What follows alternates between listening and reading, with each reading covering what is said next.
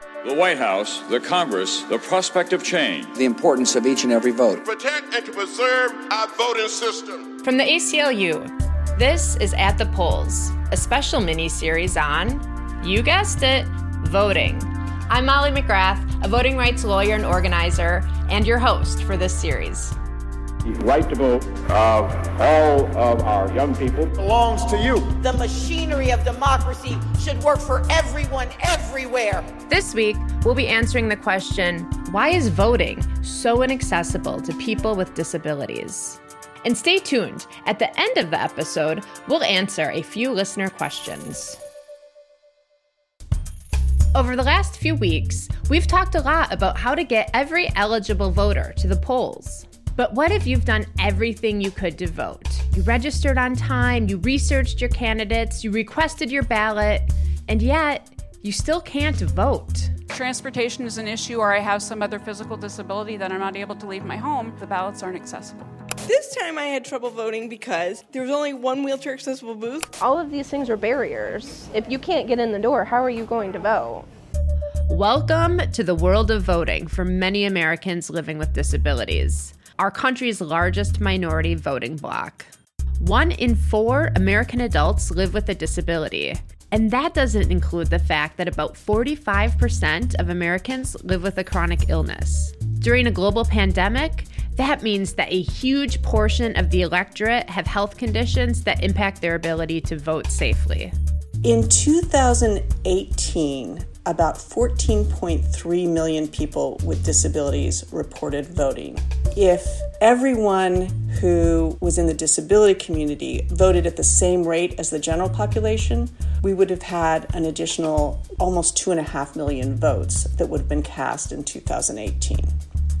That's Susan Misner, the director of the ACLU's Disability Rights Program. I spoke with her to learn more.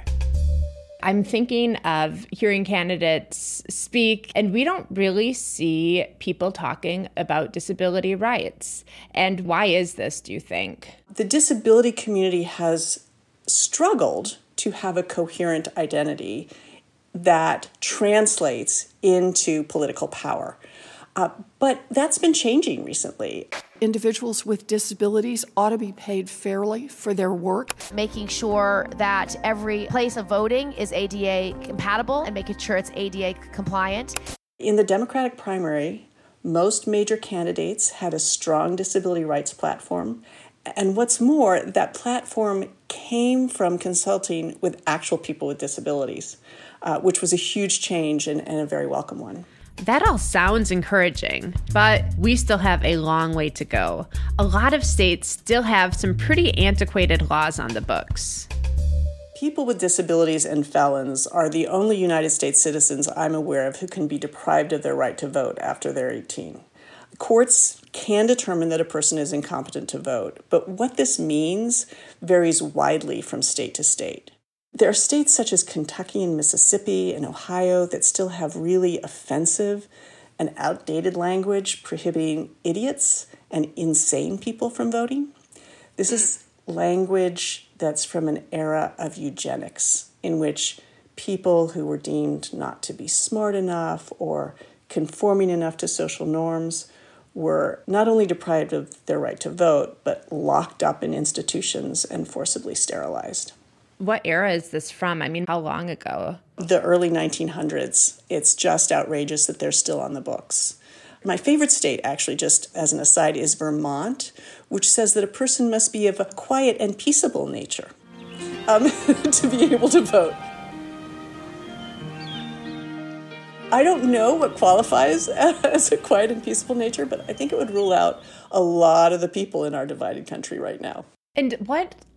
I'm thinking about even just access to the ballot box. So when we talk about accessibility in voting, I think a lot of folks might just think, okay, there's a wheelchair ramp to the building. This is accessible, but it's so much more than that. You're right that architectural access for people with mobility disabilities has been a focus. It's still a problem, but the disability community is much broader than people with mobility disabilities. Folks with hearing disabilities, people who are culturally deaf, need information in American Sign Language. Hundreds of voters waiting in hours-long lines in the heat, some in the rain to cast their ballots.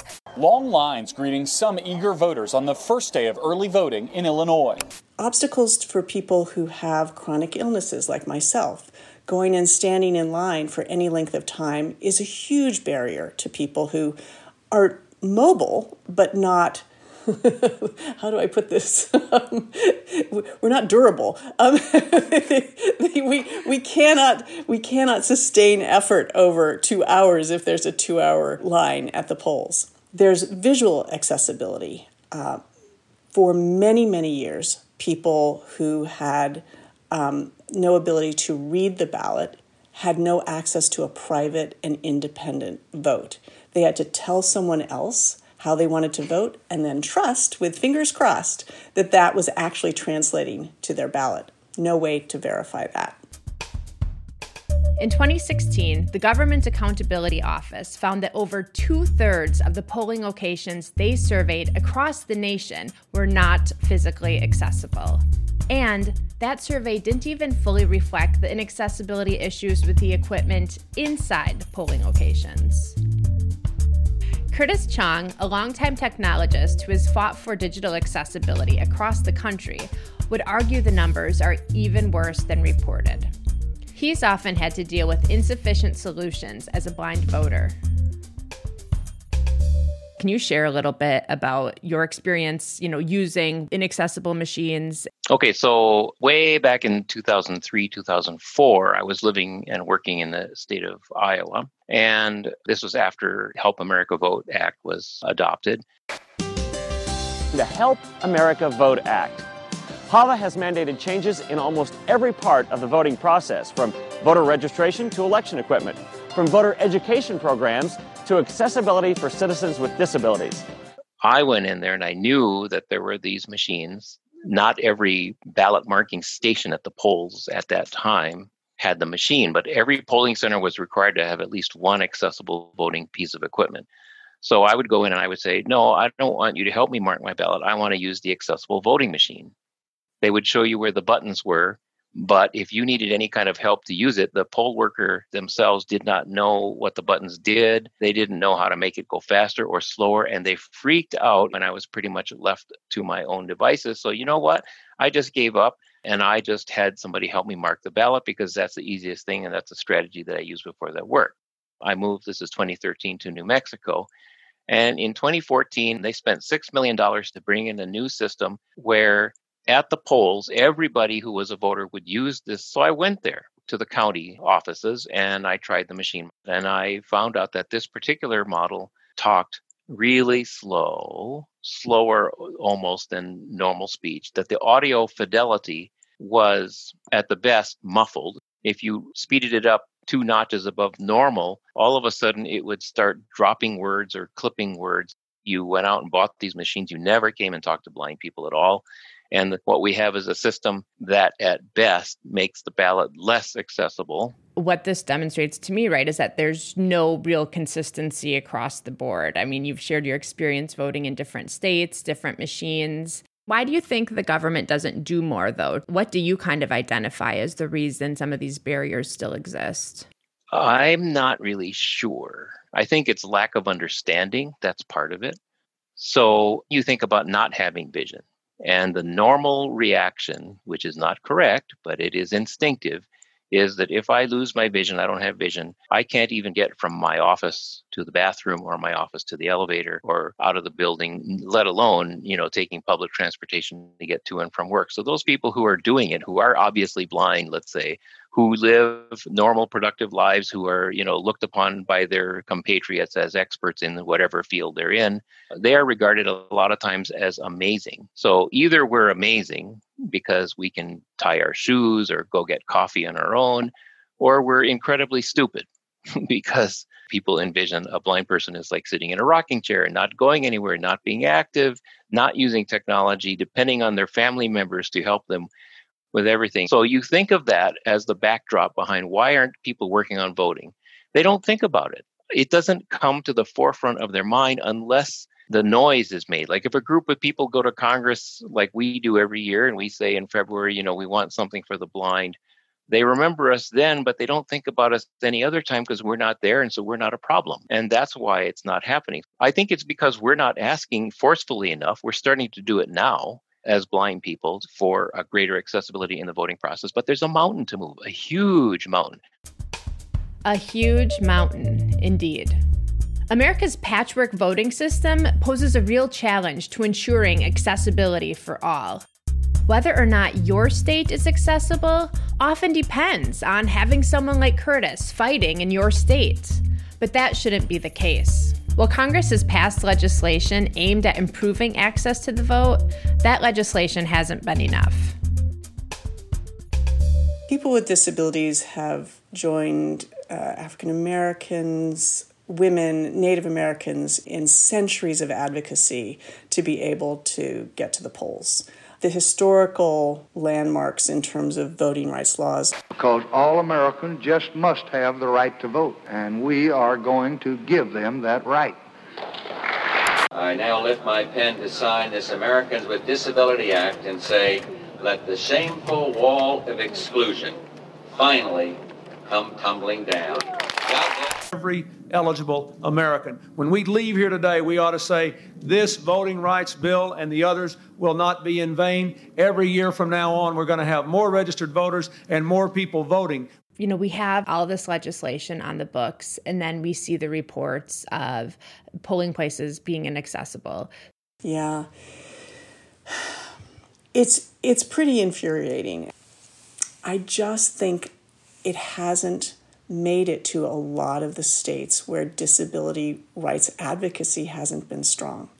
And it's one of the reasons that I'm so excited about the Accessible Voting Act, because it's trying to create a system in which this can't happen. Yeah, tell us more about the Accessible Voting Act. What would it do? How would this be different? And, why you are excited about the potential here. Sure. So Senators Bob Casey and Amy Klobuchar have introduced this bill, and it's co-sponsored by Kirsten Gillibrand, endorsed by a host of disability rights and civil rights organizations, including the ACLU. At the federal level, it creates an office with disability access expertise that will serve as this hub of resources for public and election officials. It tracks accessibility of online voter information nationwide, and it's a resource for people with disabilities of how to know where to go to register and to vote. So that's the first thing. The second is this huge grant program to the states. And one of the most important pieces of that is money that makes sure that the state websites are accessible. And then finally, the Act allows the protection and advocacy offices around the country, and those offices have in the past been allowed to provide advice to state and local election officials, but they haven't been able to sue over disability rights violation. And this Act allows them to do that. I feel like we all wish that these laws would be in place without we're having to force our states with a carrot and a stick, but this is where we are. And what does this look like as far as a path to victory? I am guardedly hopeful. There's very little that is going to get attention before the November elections are over. But disability is really a bipartisan issue. There are lots of very principled Republican leaders who understand disability and who can advocate for us as well. And I'm hoping that they will understand that the disability community is also bipartisan and that we have a decent chance of getting this passed in 2021. And what can our listeners do right now as they hear about this? They hear about, these issues that have plagued voter accessibility and accessibility for voters with disabilities for far too long. What would you tell some of our listeners? I think it's the usual two things. One is contact your senator. Tell them you want them to support this. And the second is to report problems. If you are a person with a disability and you have difficulty registering to vote, voting, or having your ballot counted, let people know. The ACLU is coordinated with multilingual and accessible systems all over the country to report problems with registration and voting. And it's our duty not to just give up. At this point in our history, we all have to vote, not just as if our rights depend on it, but as if our lives do. So clearly these are issues, and these are issues now. But we're hopeful that the Accessible Voting Act is something we can pass in the future. It's important for all of us to vote for leaders who will make this a priority. Now let's answer some listener questions. We've been getting so many from all of you voting enthusiasts. It makes my nerdy voting heart so happy. So I would like to know if on Election Day there will be curbside voting, and if so, how will it be handled? And would curbside voting be safer than absentee ballots? I think curbside voting would be very helpful for the handicapped people. First, remember that voting by mail is something that is secure. It's something we've been doing in this country since the Civil War, and it's going to be the safest option for many this election cycle. Curbside voting is a great option for many voters, and curbside voting can really increase accessibility at polling locations. For folks who don't know what curbside voting is, it allows voters to cast a ballot in their car outside of their polling location.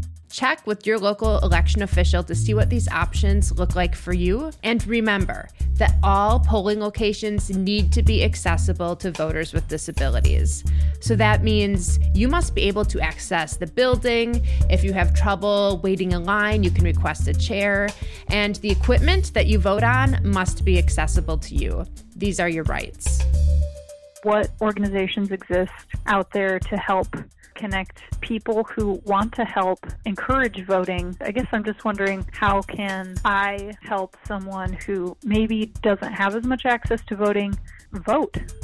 This is a great question, and this is really an all-hands-on-deck moment in this country. There are many great organizations that you can volunteer with. My favorite is right here at the ACLU with People Power. We will be calling voters across the country, texting voters, and you can do all of this right from your home. You can sign up at www.peoplepower.org. Join us. We need you. Thanks so much to Curtis Chong and Susan Misner for joining us this week. Until next time, find out where your members of Congress stand on the Accessible Voting Act. And if you haven't already, make a voting plan.